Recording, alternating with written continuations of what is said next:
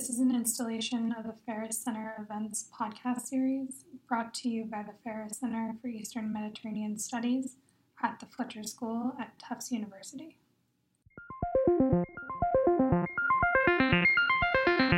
Good evening and welcome, everybody. This is an experiment in that we are starting a series of podcasts at the Ferris Center. Part of the podcast series, which includes our events, but this one is a specially made conversation, which is the idea of two people. We have Nasreen Haj Ahmad, who came up with the idea, and Benjamin Neymar Krause, who proposed it. And so before I pass it to them, I'd like to thank them, of course, and we have amazing panelists to open the subject, so we'll start. Great. Thank you, Nadine, and thank you for joining. I'm Ben Neymar Krause. I teach and research and study nonviolent resistance here at the Fletcher School, and this sort of discussion, protecting democracy, lessons from Tunisia and Egypt, sort of emerged in two ways. One was this conversation with Nasreen, and another was sort of the reflection that for folks who have lived under authoritarian regimes, recent developments in the U.S. have been somewhat familiar. Yet for many Americans, the talk of rigged elections and fake news and alternative facts and authoritarianism at home is somewhat surprising or familiar. Many Americans maybe don't want to admit some of the, or even recognize some of the changes that we've seen over the last 6 months or so. And so the idea was that we could, while they're here in the Boston area, if we could take advantage of this fact that Nadia Marzouki and Ezzedine Fischer are here and can reflect on their own teaching, their own research, their own time growing up in Tunisia and Egypt, and draw some lessons from those two countries that we could apply to U.S. foreign policy towards the region, but perhaps more interestingly, to how Americans, how people living in the United States now might respond to changes in norms and orders here in the U.S. and abroad. So I'll give a quick, just brief introduction, bios for our three speakers, and then we'll dive in. So Professor Fischer is a diplomat, a retired diplomat, novelist, professor. Did his PhD at the University of Montreal in political science. Has worked at the National Crisis Group. Served as a policy advisor to the Egyptian foreign minister, senior advisor to a number of UN missions. So deep experience reflecting from sort of culture, politics, policy, and spending this year perhaps a bit longer at Dartmouth. So we welcome you to the Ferris Center, and Nadia Marzouki, who's spending this year at Harvard's Ash Center and the Belfer Center. She's did her PhD in political science at Sciences Po, and has served as a research fellow at the National Center for Scientific Research in Paris and consultant for Religio West. Has written on religion in the Middle East and elsewhere, intersection of religion and politics, religious conversations in the Mediterranean world is one of her books. So we welcome you also to the Ferris Center, and Sarah Detzner, who's a Ferris Center fellow and a provost fellow here at the Fletcher School.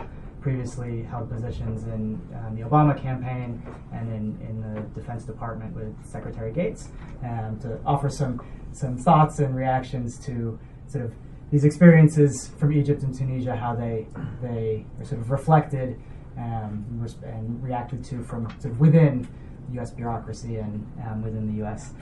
So I just start off by sort of posing a question, particularly for Nadia and Ezzedine, that you've been in the U.S. at a particularly tumultuous time, and I'd just love to hear your sort of reactions personally and sort of politically for how you felt being here over the last sort of 6 months or so, what you've seen, if there are any sort of similarities, differences to what you've studied and experienced previously. And Nadim, for organizing this conversation. I think it's a very important conversation to have, that there hasn't been so much discussion yet on the conditions, the comparison between the rise of authoritarianism in the MENA region and the rise of populism in the West. So I hope we can figure out some ways to address this question today. Indeed, for me it was interesting having lived through the experience of the transition in Tunisia and the 2014 elections to be here over the fall and witness all the debates around populism and the notion that authoritarianism a la Erdogan was maybe surfacing in the US. And I mean, looking at the response of a number of academics and intellectuals and the people to the election of Trump, a few comparisons with what had happened to Tunisia after the election of President Beji Caid Essebsi in 2014 came to mind, and also the election of Nahda in 2011. For one, I thought that what was strikingly comparable was the polarization of the public in Tunisia and in the US. I mean, the polarization of the media, of the public, and of society that was made very real and very visible by this outcome. So I thought that was something to think about. The other thing that made me, that I found a bit ironical and intriguing, is the focus on gender rights. So it's interesting how after Nahda, the Islamist party, was victorious in the Constitutional Assembly election in 2011, everyone was really worried that Nahda would not respect gender rights, and that this would have a terrible impact on women's rights and gender equality. And it's interesting to see how this was also one of the major response to Trump's election. One of my thoughts after November was that yes, this was terrifying, the election of Trump, but that maybe we should operate the same degree of prudence towards his election as towards the election of Islamists in Tunisia and I guess in Egypt. And one argument that was made at the time for the MENA region was that yes, liberals and a significant part of the left hate Islamists. However, they should accept that this is a necessary evil in order to go through the democratic process, and that inclusion of a political actor that we hate is, at the end of the day, the best option to maintain democracy. So I thought maybe this is what should happen with Trumpism, and that no matter how much we fear this phenomenon, this is also inclusion at the end of the day is the only option. However, there's an important difference, and I guess maybe Tunisia is more advanced than the US in that respect. I mean, Islamism towards Trumpism. For one major reason is that Islamists in Tunisia have proven incredibly pragmatic and willing to become a mainstream party, willing to make compromises, and that doesn't seem to be the case with Trumpism, whatever that is. But so the will to moderate and the will to make compromise and the will to integrate, that is very, very present in the strategy of Nahda since 2011. Maybe not so much in the case of the brothers, and I'd be curious to hear what you think, but in Tunisia, this is a key element of their strategy. This is, so in a way that makes maybe the comparison different. And another interesting difference, I think, that also maybe make Tunisia in a way more advanced is that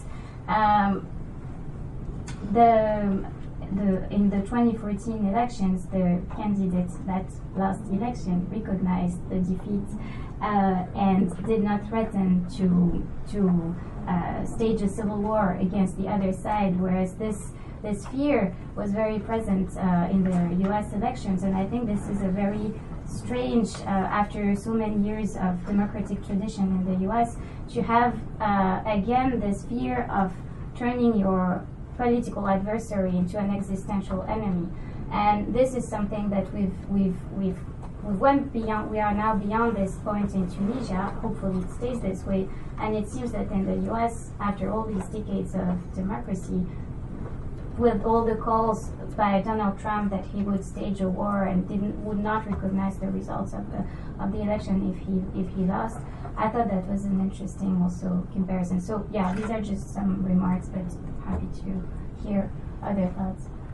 What you're asking about the reaction, right, to the election? Well, in my case, when Dartmouth asked me if I were interested in coming to teach for a year, I immediately said yes, and mainly because I've been in Egypt for the last 10 years, and the last 6 years have been very tiring in terms of political upheavals, and I was sick and tired of the bad faith of political players, the fake news, the mutual accusations, the constant distortions of narratives, and all of that. So when I got the invitation, I said yes, by all means. And then Trump got elected. So the chair of the department and I were kind of having a drink, and she's like, what are we going to do with this? And what I did personally is I discontinued my New York Times subscription. I disconnected from all kind of news media, fake and not so fake. And I focused on teaching for about 2 months with a careful kind of attempt not to see or hear something that says President Trump in it.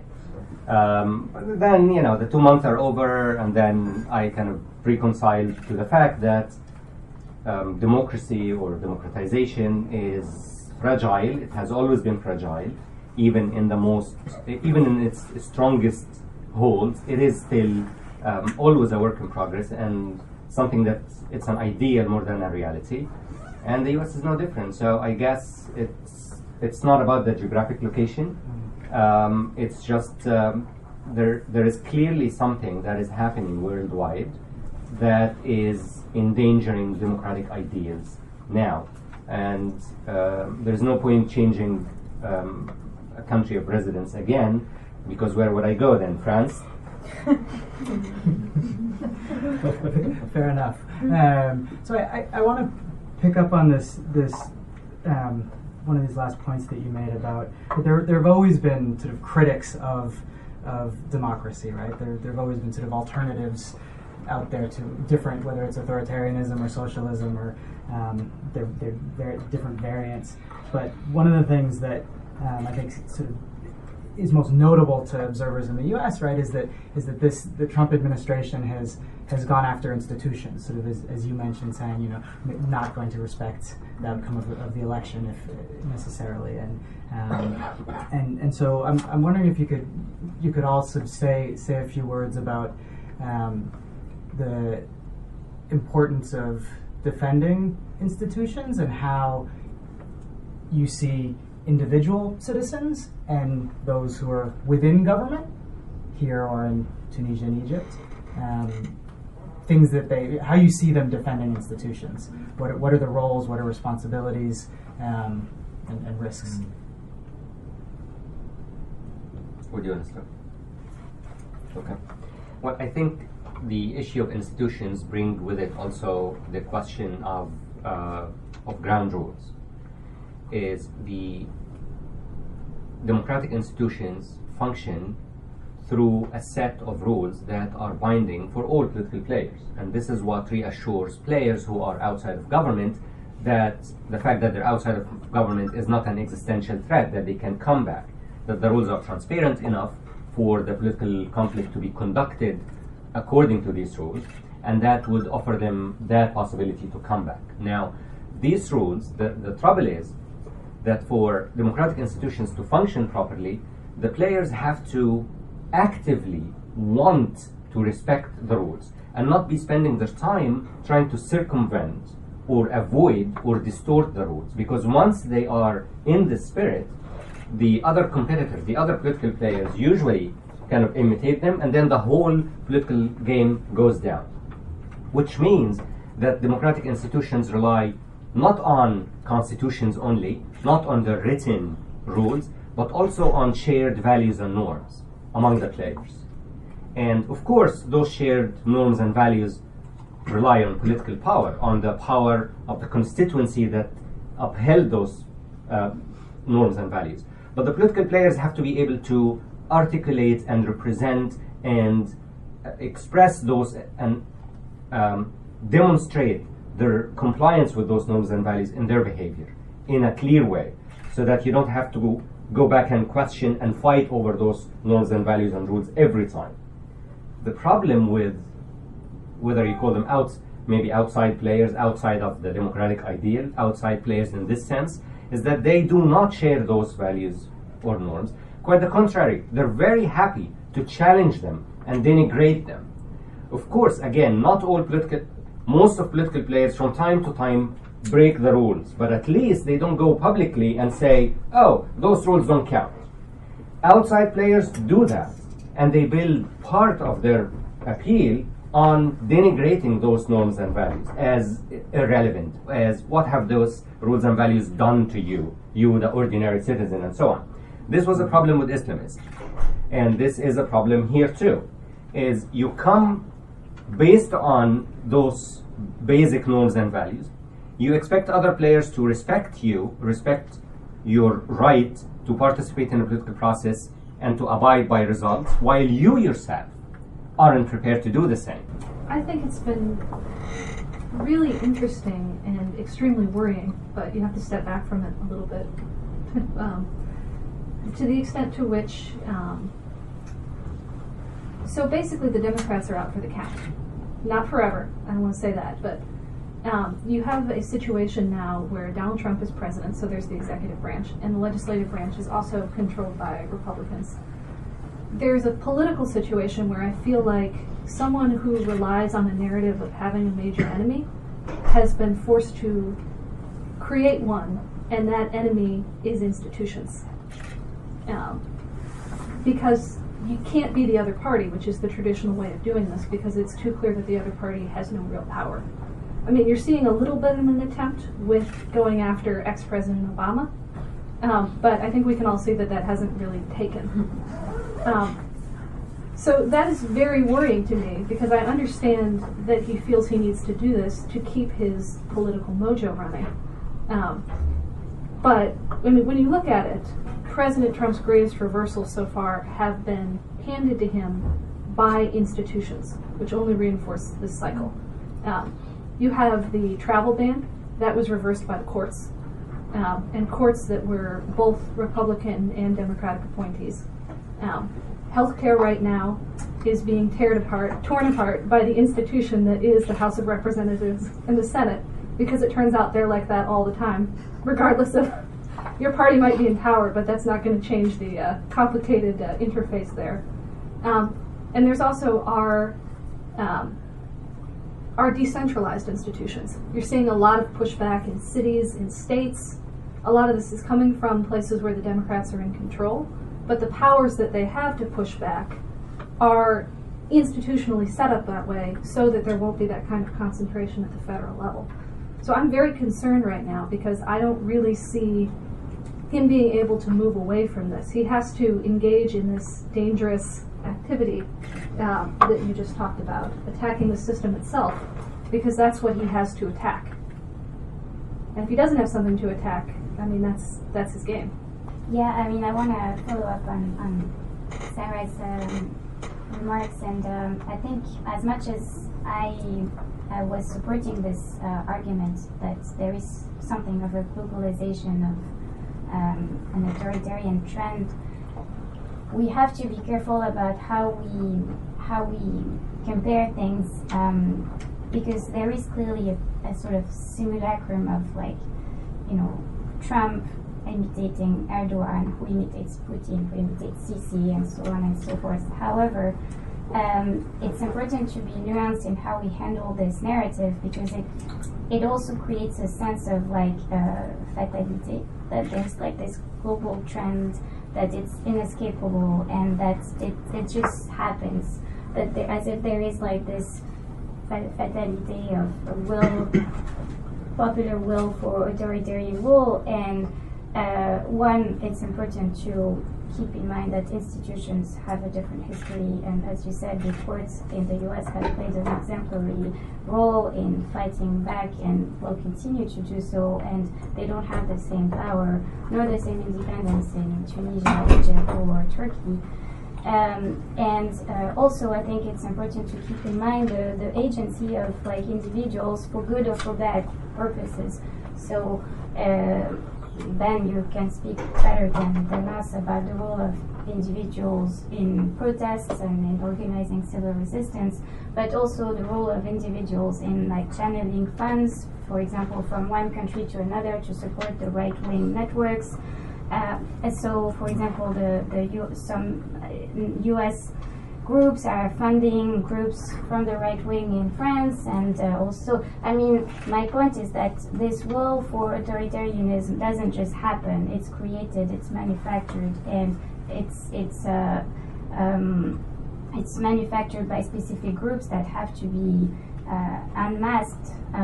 So this notion that there is a global trend towards authoritarianism can have a double-edged effect, and it can sort of create this sense of negative fate that I think we have to reject. Then I just wanted to say something about institutions versus values, and I think yes, institutions are key right now in the U.S. To fight back against the exclusionary policy of Trump. But there is also the question of the other side, the side that lost and that is now organizing resistance. And it's very intriguing to see how the values in the name of which they organize this resistance are a bit undefined. So we've seen in the recent protests against the travel ban, against Islamophobia, against the policy against refugees, we've seen a sort of civic ecumenism, with people from different faith communities fighting together, protesting together, and this is in a way reassuring. But I am a bit concerned and astonished by the fact that they are not able to name or to define clearly what is it that they're fighting for. So they do use the expression, we are defending our values, but they never define these values. Whereas the other side is has no complex in defining the key terms of what it is that they're fighting for.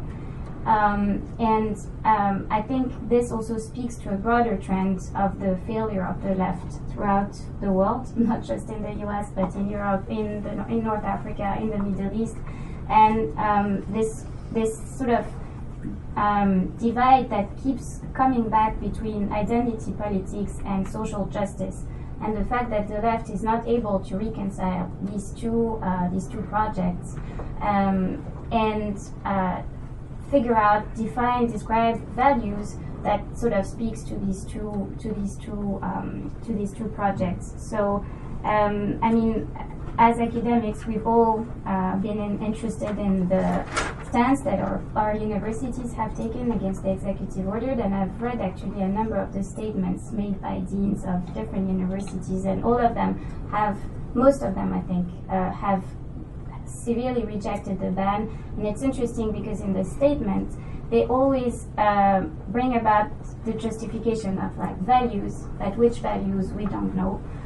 What's annoying and strange is that this inability to craft a political discourse that actually define the values. And this will be my last point, and maybe I'm just gonna throw a bomb out there. I think that the big elephant in the room here is Islam. And it's just there's this inability to address the fact that to decide to define whether or not the West, whatever that means, is going to conceptually and morally accept Islam as an entity that is part of the Western identity. And so I think this is something that at some point will have to be addressed in all these protests. So. Thank you.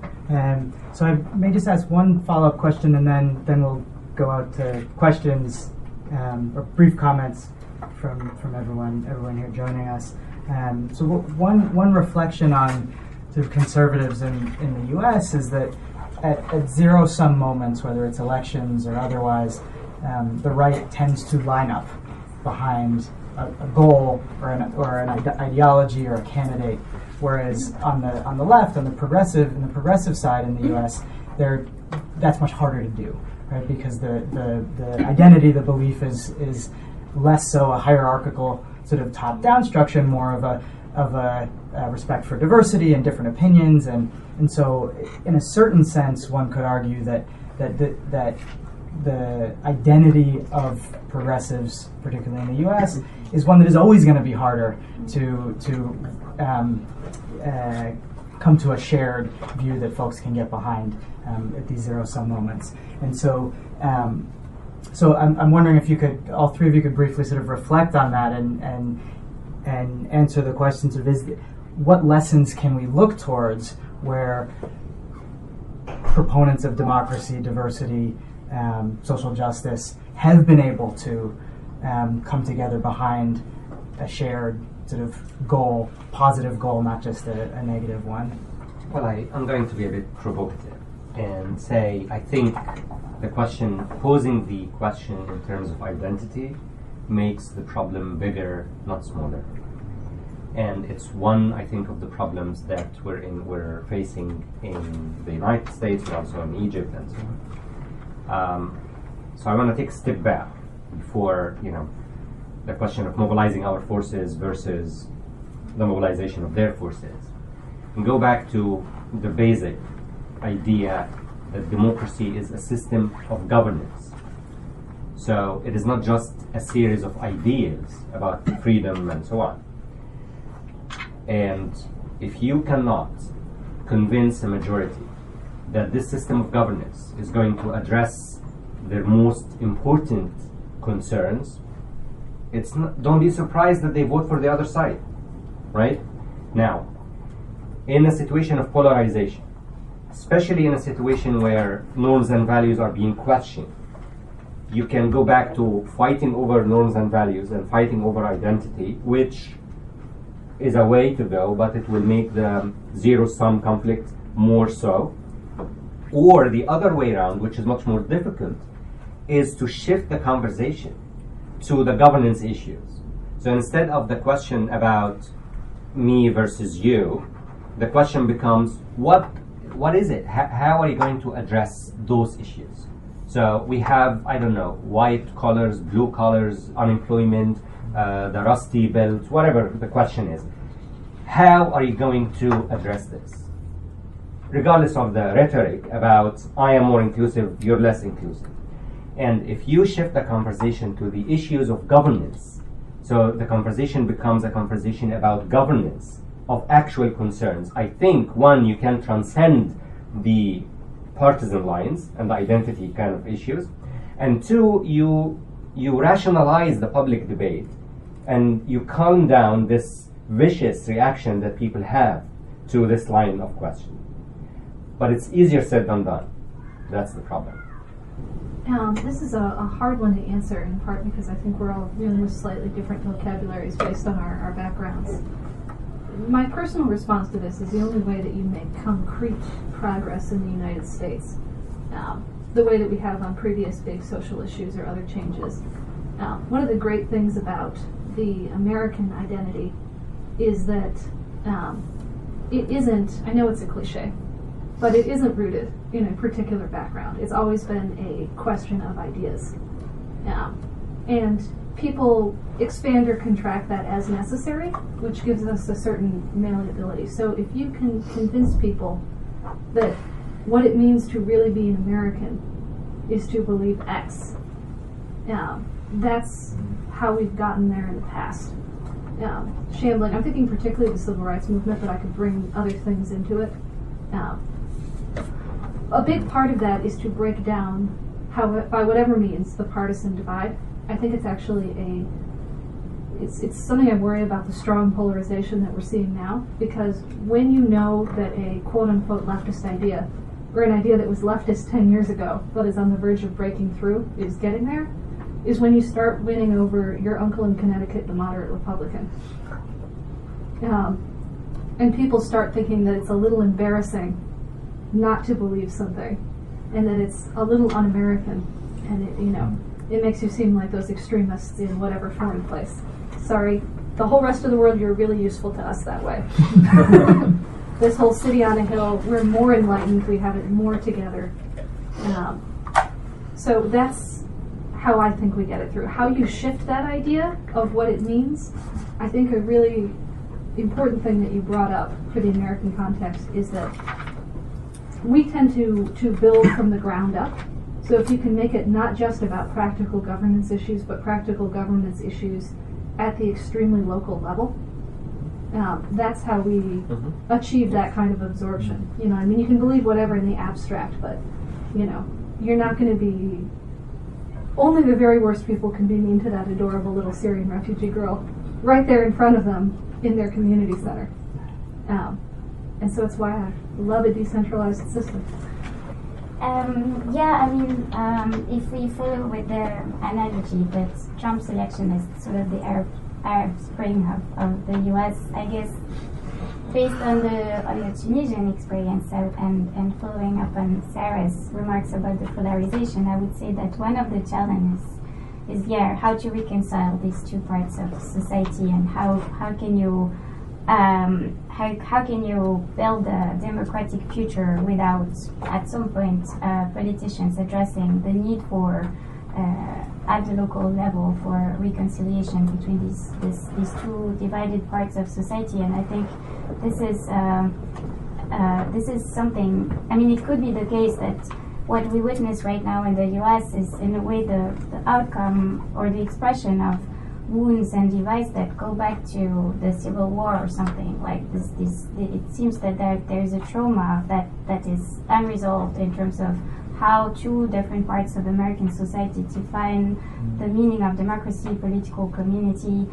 This is an argument that historian James Kloppenberg has made recently, that this is just a continuation of the same debate since 18th century, and it doesn't seem that there is a project like maybe the U.S. needs a Truth and Dignity or Reconciliation Commission or something to address these dramas of the past related to race and Civil War, and so that seems to be a major challenge. And just one last thing to answer your comment about the fact that the left and progressives are by definition plural, and this is how they operate, and it has to be respected. I fully agree. My point was about the fact that they are avoiding politics. They are focusing on sort of empty rhetorics of value, procedures, facts, and expertise, and caricature their opponent as being post-factual. I mean, which he is, but they focus on this, and the point is not for the left to stop being pluralistic. The point is for the left and liberals to endorse the fact that they have to repoliticize conflicts instead of constantly avoiding it, and that they have to make normative commitments and normative claims and propose a comprehensive worldview, because I think what happens now is also the consequence of this sort of pragmatism and cynicism that define the approach of the Obama left. And people seem to want and need something more, something that is a sort of comprehensive normative view of how the world operates. They don't want just pragmatism, they want meanings, and I don't see why the left wouldn't be able to articulate such a view. I'd love to hear your. I'm sure you had questions when you thought of this panel, right, and reflections as well. Yeah, and some of them I think have been addressed already in the conversation. I just want to pose a point and seek your reaction to it. And it's the economic dimension of the whole equation. So, yes, the progressive left or the left has failed here in other countries. And it is a question of identity for sure, but it's also very much a question of economic alternative. So that's where I think the failure is in presenting an economic alternative to what has been the case for the past 20 years, and it's failed globally. So I'm interested in your reaction to that dimension, but also with comparison to Egypt and Tunisia. I know it's a different ballgame and different structure of economy and not comparable, but that played a big role in the revolutions and in the winning of Nahda. I think they ran on jobs agenda. Same thing with Muslim Brotherhood in Egypt, and I think that's at the core of for me, that's one of the issues at the core of the discussion. If we can talk about that a little bit. And the second point, I find, and that's why when I thought about this event, I found that there are some interesting differences between how the Muslim Brotherhood was handled and dealt with in Tunisia and how it was handled and dealt with in Egypt. And in the difference, I feel lies an important lesson for here and elsewhere. I thought that after the assassinations in Tunisia, it was a turning point, or it was an important critical point in the history of Tunis, and it could have gone in another way. It could have gone the Egyptian way, let's say, or where there was enough energy, I thought, to oust al-Nahda at that point. And yet, I felt there was some sort of social popular understanding that not yet we're going to commit to this process. While in Egypt, I don't think that was the case. So that difference for me says a lot, but I'm not sure exactly what it says. So if you can elaborate on that. Well, I'll answer one question and kind of dodge the other question. So I think the question about the economic dimension is crucial, and all comparisons are flawed in a way. But if you think of the last time we had a comparable rise in fascism and semi-fascist movements worldwide, the 1930s, were also times of economic upheavals that are comparable to this one. Whether it's globalization and its consequences, or what Karl Polanyi described in his Great Transformation back then, it's about how the market escapes the control of society and actually becomes the controller of society, and how then important social segments panic, and the only thing they can fall back on is the state in order to kind of embed the market again, bring it under control. I think there is a lot of resonance with what's happening in the world today, not just in Europe or in the United States or North Africa, but probably in all of these. Then each one would offer a different scenario depending on its position in the global economy. So the situation in Egypt is definitely different, but the millions of people who took to the streets, those millions, they asked for bread, not just dignity, so they wanted both. And when they had a choice, they opted for the bread, not for the freedoms, a few years later. So again, and this is why I want to re-emphasize my point that democracy is not just a series of ideals, it's also a system of governance. And it's a system of governance that relies on majority's consent. If you lose the consent because people are dissatisfied, because you become victim of an establishment, because you can't close the gaps between rich and poor, quite the contrary, and you're perceived by the majority as part of this corrupting, alienating system, they will turn against you and your ideas if necessary. And this is something I think Democrats have to remember. I always, when I'm asked about Tunisian Islamists, I like to tell this anecdote of a workshop we organized in March 2012 with people from the Egyptian Brothers and people from Nahda and people from the Tunisian unions and left. And at the end of the workshop, the guys from the Muslim Brothers were looking at Nahdawi and they were like, "You're not Islamists." They were like, "You're like conservative maybe, but you're way too pragmatic and compromise oriented." So, I mean, these groups come from a same tradition maybe, but they've have very different intellectual trajectories. So to explain what happened in Tunisia, and I'm not sure how this is actually relevant to the U.S. experience, I would say that Egypt, with its strong military, and is maybe a better comparison. But Tunisia, I think, is a combination of political history, which is defined by a long tradition of collaboration between Islamists and secularists throughout the years of the Ben Ali era.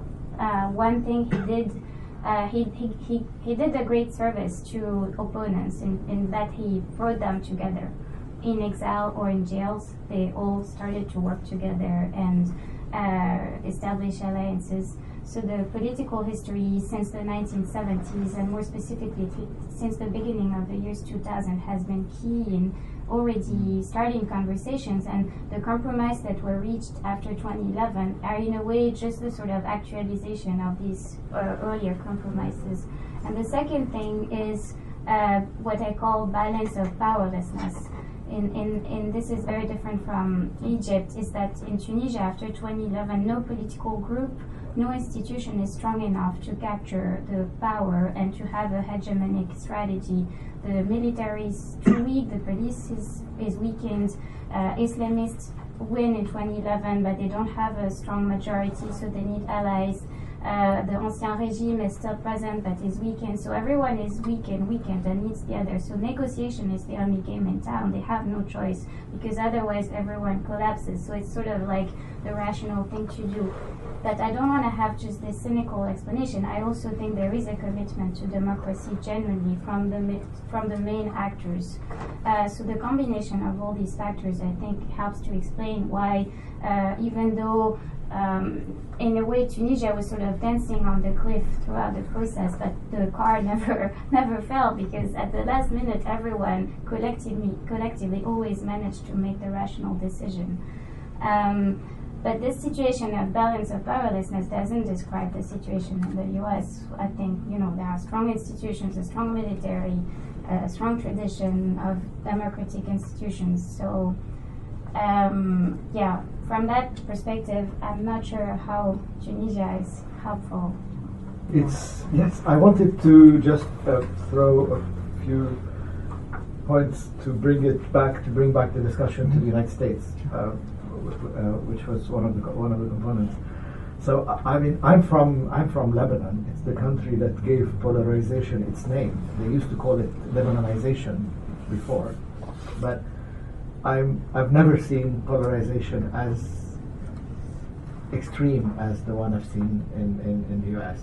Here there is absolutely no contact almost, and even the media is polarized, and there is lack of conversation between the two sides. They just demonize each other, almost dehumanize each other. And so I find what Sarah said very, very interesting, because if you're battling for ideals, then you have the high moral ground, and it's almost like a Puritan objective. You are here to establish, like the Puritans, the kingdom of heaven on earth, and you're the beacon on the hill, and anyone who's against that is demonic. So I've seen that demonization happening and building up the image of the other on both sides, without a middle ground. But they both think of the other as the extreme of what they fear, rather than recognize that there are 2 points of views which could be both correct, and you have to compromise between the two, which is what we do in the Middle East, or in Lebanon at least. It would never occur to me to enter a university auditorium in Beirut and find that everyone agrees on one position. There's always a debate. It's not always pleasant. It could be very harsh, but it's always there. Right? Whereas the consensus I see in both sides here is sort of what frightens me more. And as an outsider, I didn't understand the 12 before, because I didn't have the same baggage. So there's no I don't have the background of having to fight for equality and African American rights and women's rights and all that. So it's all connected to, we've been building this kingdom of heaven on earth, and the devil is coming to destroy it. And so I think that's part of how I try to understand the polarization, which I find fascinating. And one last thing, since we are at the Fletcher School, I think two questions which arise from Fletcher is one which someone like Dan Dresner would ask, which is the system working? Will the system work to protect the United States from collapse? And I see that it is. I see that the system has been successful in putting checks and balances on both sides in a way. And the other one is about the parallel state, which someone like Michael Glennon would arise. And here I see the parallel state fighting the insurgency. So if you want to make the comparison, Donald Trump is Morsi here in this story, and he's being fought by the establishment, which eventually drove Morsi back out and put him in prison and regained control. So will the system here have enough checks and balances, and will they work enough to protect a democratically elected? I know I'm making him sound like the victim here, but this is how I see it. Yeah. So will the system work? Will the parallel work? Yes. Well, I know that bomb was thrown for my benefit, Nadine. Yes. For everybody's, but Yes. I will ask, as I've asked you personally before, what establishment? When you compare the oligarchy in Egypt, frankly, the level of agreement that you have to what you have in the United States. I mean, if you've actually worked in American government, what you have is a series of agreements on a system of rules with certain boundaries. And people on both sides get very upset when those rules are broken, especially the people who are most invested. So if you look at what's happening to Donald Trump, and this is what I was saying earlier with institutions, if you try to make bipartisan institutions your enemy, they will push back. Yeah. No, absolutely. Because we've all agreed to this system of rules and we've abided by them for a period of time. I think one interesting thing that I see happening that I worry about a little bit, well, I worry all the time now, like so many of us. The reason I say what establishment is because if you look at the U.S. government, you have your career folks who've been there forever. And frankly, especially in D.C., they're not strongly partisan, one way or the other. You have your appointees, like me, and the role of the appointees, and there are about 3,000 or 4,000, is to make sure that the agencies are pursuing the president's overall goals. But the complicated interplay here is that as an appointee, there's a negotiating process. There's the appointee, and then there's the bureaucratic interests of the organization that it's dealing with. You could be talking about the DOD, you could be talking about the Department of Agriculture, but they're disparate bureaucratic interests. You will never see the Department of Interior gang up with the Department of State to try to push the appointees around. It just doesn't happen.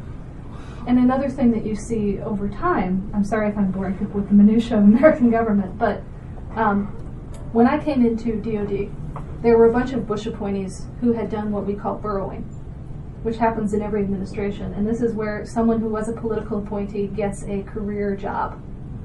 And when the Obama administration ended, the same thing happened. And nobody likes it, and we all complain, because you have to deal with someone who was just on the other side of the table. But the fact is that it happens with every administration is in its own way a check. It's one of the things that keeps a certain level of bipartisanship within the agencies. So I do think that if Donald Trump tries to break the basic rules of the institutions, he's going to continue to get pushback. But I don't see that as fundamentally undemocratic. And also, there's no unified position. again, he can keep pushing around state all day long, and it's very sad to see him do it. And the Department of Interior does not care about it. Yeah. Could I just follow up on this? Yes, sure. I think if you watch any government from afar, you tend to see unified action behind institutions. If you have a closer look in any government, in any state, it's more likely that you will find divisions among institutions that you didn't think were there. And for anyone who's interested about the security, the deep state in Egypt and the security and so on, there's this book that I've been teaching by Hazem Kandil called Soldiers, Spies and Statesmen. It traces back conflict and rivalry between different security sector components in Egypt, between the military and the police and intelligence and so on. So again, it is not that there is necessarily a deep state with one concerted mind and goal that kind of goes after a president. Usually, you have, those are institutions, and not only in the security sector, other sectors, institutions who live off implementing the rules of the institutions. When you come as a president and in your disregard for rules, whether they are the broader rules of the democratic game or the rules of the institutions, you antagonize every sector in a state, it is no surprise that they will coalesce in order to push you back. So I want to bring in some questions, otherwise we're going to face popular resistance quickly. So yes. Talking about institutions, I was interested to hear you guys talk about how the institutions will push back, because they have been pushing back, of course, but it's interesting to see how, with a guy like Donald Trump, who does want to push and find weaknesses, that he does find weaknesses. Like, evidently, we would benefit from a law that says, the president-elect should put his business interests in a blind trust rather than just a tradition of them doing that. So I'm wondering if you guys, particularly Nadia and Ezzeddine, if you see any things that Trump is kind of leading towards, that maybe you've seen in Egypt and Tunisia, that he might push against later on, and weaknesses that he might find that we could preemptively strengthen. I mean, I don't know if I understand correctly. And again, I think Tunisia maybe here is not a good, fully a good comparative, because we don't have yet strong institutions, and but clearly the comparison that comes to mind here is that you have a sort of kleptocratic family and dynasty that is grabbing power, and these scenes that we see now with his daughter and whole family that are sharing businesses and business interests and power. This seems very, very familiar to any Tunisian having fought against the rule of the 7 families in Tunisia that were basically patrimonializing politics and handling the country as if it was their private property. So that seems very familiar. In terms of how you fight this back, I don't think Tunisia has any lesson right now to give, because we're still building institutions and rule of law, and we're very far from having achieved it so far. So I guess we would rather maybe be a counterexample. Like, this is what happens if government and business interests get mixed up so closely. You get a revolution, but I don't think the U.S. is there yet. Well, institutions are quite resilient, and I don't think they need much help from outside. Bureaucracies are very difficult to control by elected officials in normal circumstances. The ability of elected officials to actually administer change is limited. And all the literature about the principle, the relationship between the political and the bureaucratic shows how difficult this is. The U.S. has a particular case because of the political appointment system that enables the elected to kind of penetrate the administration better. But even that doesn't address the issue completely. Now, institutions protect themselves, not necessarily the democratic idea. They protect their interests, their purview, their jurisdiction, their rules, and so on. And they have a myriad of ways of doing this and the easiest one is not, and none of them is direct insurrection or insurgency. Most of them are drowning the elected officials in details and time and committees and procedure that are interminable. So, my worry is not about the institution's ability to kind of resist. It's about the purpose in which they use this ability. Because that happens, because institutions primarily defend themselves. But I feel like your question is sort of what we can do. It begs the question of who we are. And I feel like this is a good one for Ben. What can people do to both keep the institutions honest and also keep them strong? Right. So there's been a fair amount of discussions amongst folks working within this administration, people who've been held over and trying to decide whether to keep their jobs, whether to leave, how to resist. And one of the things that has come out of many of these discussions is that there will be many folks who stay within the institutions. And some of them will want to protect the institution as an institution, irrespective of whether it defends democratic ideals or authoritarian ones.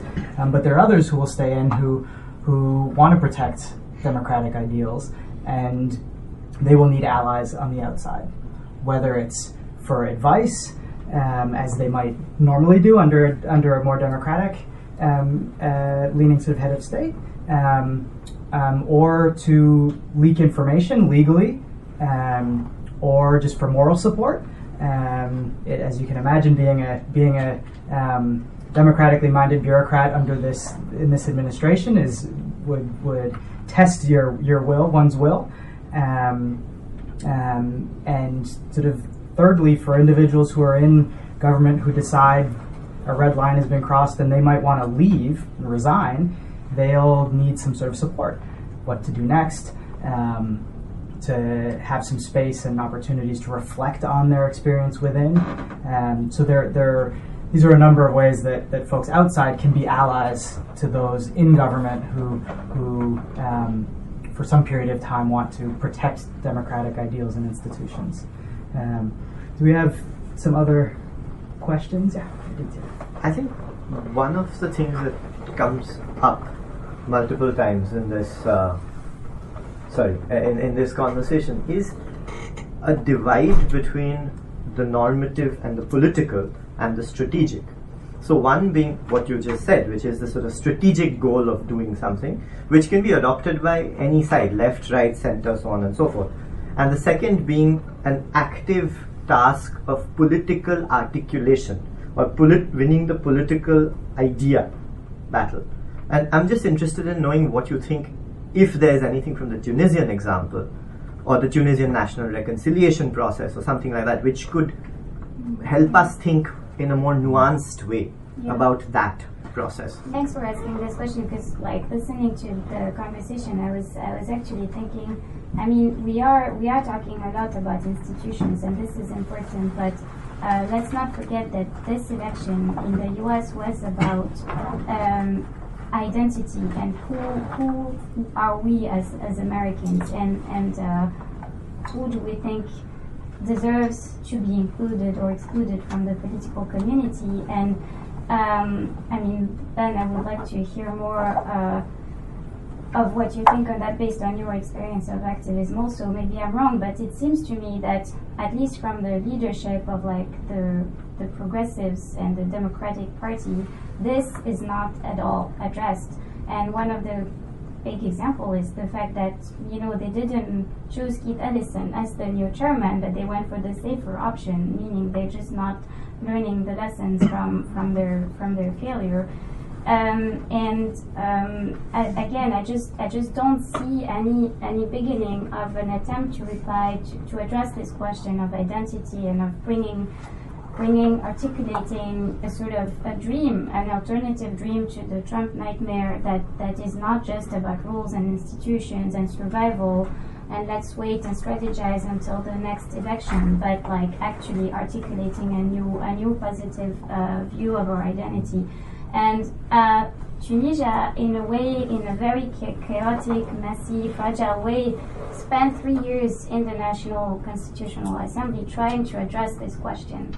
And a number of people on the Tunisian left, liberals, progressives, were angry at this process. They thought, why don't you just gather 20 constitutional experts in a room and in 3 weeks you'll have a constitution? Why are you wasting time in deliberating about, every word of the preamble, defining who is a Tunisian? And I think that this is a great success of the Tunisian transition, that we actually took the time and the risks, because it was a very messy, crazy historical process. But of all these years of debate and dispute, something good and fragile came out of it, which is a sort of compromise, a collective compromise about who we think we are. And yes, it's still divided. Yes, we will still have a lot of fights, but a number of these divides were actually put on the table and debated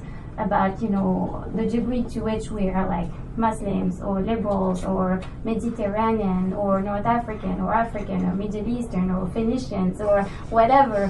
This was all thrown on the table, and the answer is very, if you look at the preamble, it's basically sometimes a juxtaposition. So constitutional experts are like, oh, but this doesn't make sense. How do you adjudicate? Are you Phoenician or are you Muslim? And how do you, but the thing is, we talked about it and we yelled about it very much. But at the end of the day, it was an attempt to produce a normative view of identity. And I have in mind the fact that this is clearly a very tricky comparison, Tunisia and the US, but so my point is not that there should be a constitutional assembly in the US, but that this issue of identity and morality seems to be completely evaded, and I see this as just a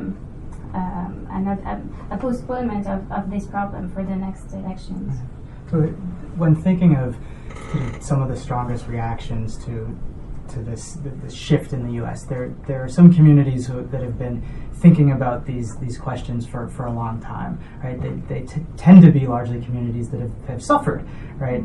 The communities that have been dealing with police brutality since their ancestors were dragged here as slaves, right? The communities who are immigrants who have been dealing with living without full legalization and such. But then there's also a large community of folks tend to not be minorities who are sort of newly recognizing that these questions and these tensions exist, and that they're having a direct and material impact on them for the first time. And so many of the discussions about how to move forward, who should be the chair of the DNC, where should the Democratic Party go, how should citizens react, there are multiple camps, but much of the energy driving some of those institutional decisions are from people who haven't necessarily felt or spent the same amount of time really struggling with some of these questions yet. So one response to that is, for those who in the majority, those with power, we need to take a step back and actively create space for, whether it's African American communities or minority or immigrant communities or others who have been struggling and directly feeling these tensions for a long time, to take the lead and to suggest next steps and responses to some of these questions. And I think that ability of folks on the left who are in the majority to step back and encourage other leadership and other ideas is a struggle that is ongoing, and I don't think many it's not happening as much as perhaps would be useful. Well, I hate to beat a dead horse here, but the United States is just really big, and it's decentralized, and that includes our party system. Something that I've heard this in foreign responses to the DNC election. Look what happened. I want to be like, look, it's not actually that important. The DNC is not all that powerful an organization. What's powerful is local democratic parties, from the town up. And I think it takes a while, because we have this system. It's not that I disagree with Ben, but I think that we actually have more of a history of people articulating this town to town in their own little assemblies and figuring out, okay, what is the problem that we're having in Des Moines? What does it mean to be a moral? You'll to an extent that I think people are not willing to acknowledge. The question of what does it mean to be a moral person from central Iowa comes up sometimes before the question of what does it mean to be an American. And then these people come together, and hopefully it coalesces into an idea. Sometimes the negative outcome of that, which I think we need to be careful of, is that there can be a smothering out of minority voices, and we need to be very careful about that. But if you're not hearing a clear articulation of the moral position from Tom Perez, don't worry about it that much, is what I would say. Lots of people are not just waiting till the next election, but what they're doing what they can very locally. Do we have maybe one more question here? Probably. So I have a question that ties both your intervention but also your perspective. I wonder why you framed the conversation earlier in terms of political parties and the asymmetry between the parties, and then Nadia, you made the point about responding to the crisis in political terms, forming basically an ideology.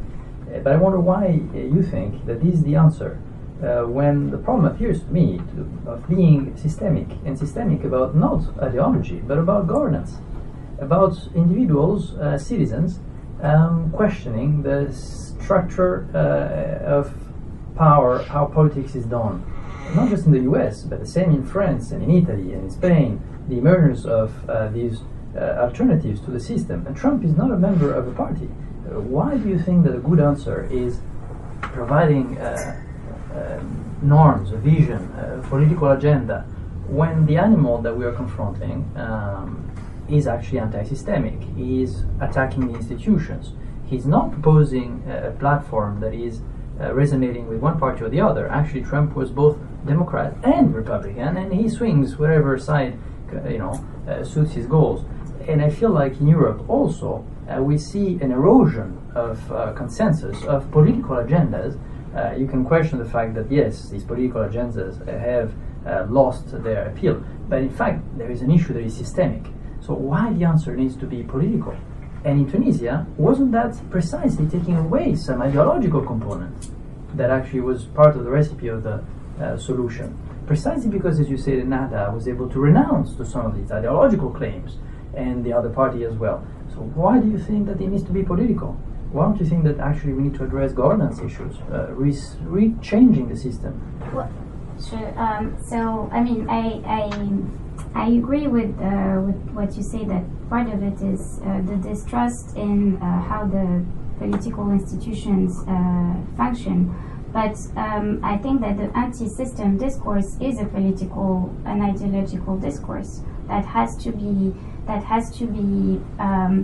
fought in by making institutions work better and people understand and relate better to these institutions, but also by articulating a discourse of sort of normative, comprehensive views that actually appeals to people. And when I don't mean by this like an ideology with a set of doctrines that people accept or reject, but I mean Trumpism or Le Penism or whatever is not just a rejection of a system. It's also a worldview about identity, about inclusion, about Islam, about xenophobia, and you can't reject or fight and struggle against this worldview that is highly problematic, but just having a very low-key pragmatic discourse about rules and institutions.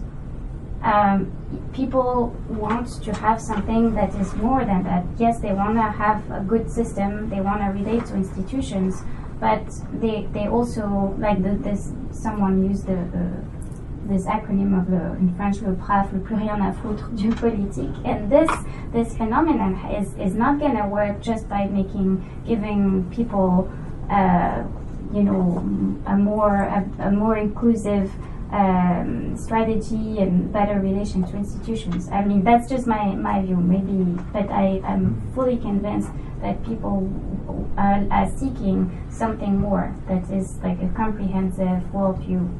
Can I add to that? I feel that the anti-system sentiment is also about the distribution of wealth. That people are not happy with the distribution of wealth. Yeah. And when it comes to the distribution of wealth, immigrants and refugees and minority groups comes in. So that's where I feel it ties with the issue of identity or ideology. But it's a lightning rod. What you're saying is identity is a lightning rod. That's exactly for what I other was going to problems. say. Yes, so finally happy to disagree. It is not about identity. I think reintroducing identity is falling in the same trap. It's a question of governance, and it's political. It's because governance is about politics. It's about distribution of resources.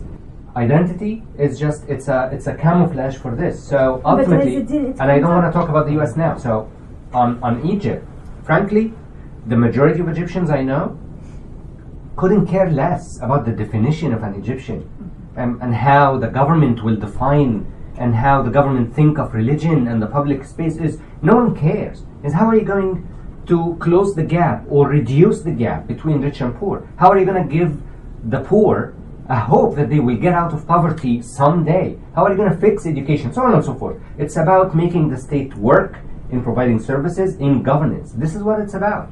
And if I may add, it's a failure of the institutions to address these issues Exactly. that lead to identity politics, which are the only one to float in any time of crisis. Identity politics is always a fail-safe option. But maybe But it doesn't mean that the solution is political. Let me have the last word. I think identity politics and economic issues are resolvable, whereas ideals, when you're fighting over an ideal, it's a much more difficult situation because there's no compromise on ideals, whereas you can recognize different identities and you can find a solution and rationally discuss economic issues and distribution of wealth. But when you're fighting about the absolute good, and each one accuses the other of being the absolute bad, I mean, in the establishment of being kleptocracy and crony capitalism and all that. So it's both sides that are fighting over a moral high ground in which there is no place for both in a way. So that's more dangerous. So I suppose Sarah's solution is to leave it to decentralization is far. Well, I'm not. More. Just as fun. What ideals do we disagree on? And I have skin in this game. To put it a little bit more specifically, beyond being an American, I have close relatives who voted for Trump. I'm from Trump country. We do not fundamentally. I agree that what you're describing would be very dangerous, but we don't actually disagree about what the ideals are. We just disagree about the interpretations. Yeah. And everybody's trying to twist a little bit. And that's what gives me hope, because we've done this before. So an American ideal, equality. What does that actually mean? You know, if we had a equality camp and a non-equality camp that was willing to stand up and say, I'm a non-equality camp, we'd be in real trouble. But it doesn't work like that for us. We're arguing, I won't say quite at the margins. But you're both accusing the other of being against equality. So one side is saying that the other is against equality, and the other side is saying it's a kleptocracy, and there's no equality. So you're fighting about, if you're fighting about equality, and there's no compromise on equality. There's always a compromise, though. We're having a disagreement about definitions and facts. We're not having a definite disagreement about the fact that a kleptocracy is a bad thing. Right. And that's where we can come together. And you don't think there's disagreement on identity with regards to, at the local level, on undocumented Americans or illegal immigrants or immigration, or doesn't that play a role in the where at the local level it becomes an issue of identity? I think there's an idea of who is really, I don't want to jump here, I do think that there's I don't want to be wildly optimistic, but the fight over who's really an American, who gets to count, is as old as America. And I won't say that it's an unbroken slide upward, but we've done okay for ourselves. Part of the fight that I have, say, with my grandmother is she's like, oh, these undocumented, they're going to come to America, they're going to change us. And I'm like, I think of this person, I'm like, Grandma, you know, we were poor as dirt Irish immigrants. I know that one gets dragged out a lot, but there's a time when we weren't American. But you don't want to talk about that. You don't want to remember that. But sooner or later, a couple of generations in, and again, I'm not saying this is an unbroken thing or there isn't a history of prejudice, but people change their definitions of what it means to be to be an American functionally, because it's just easier.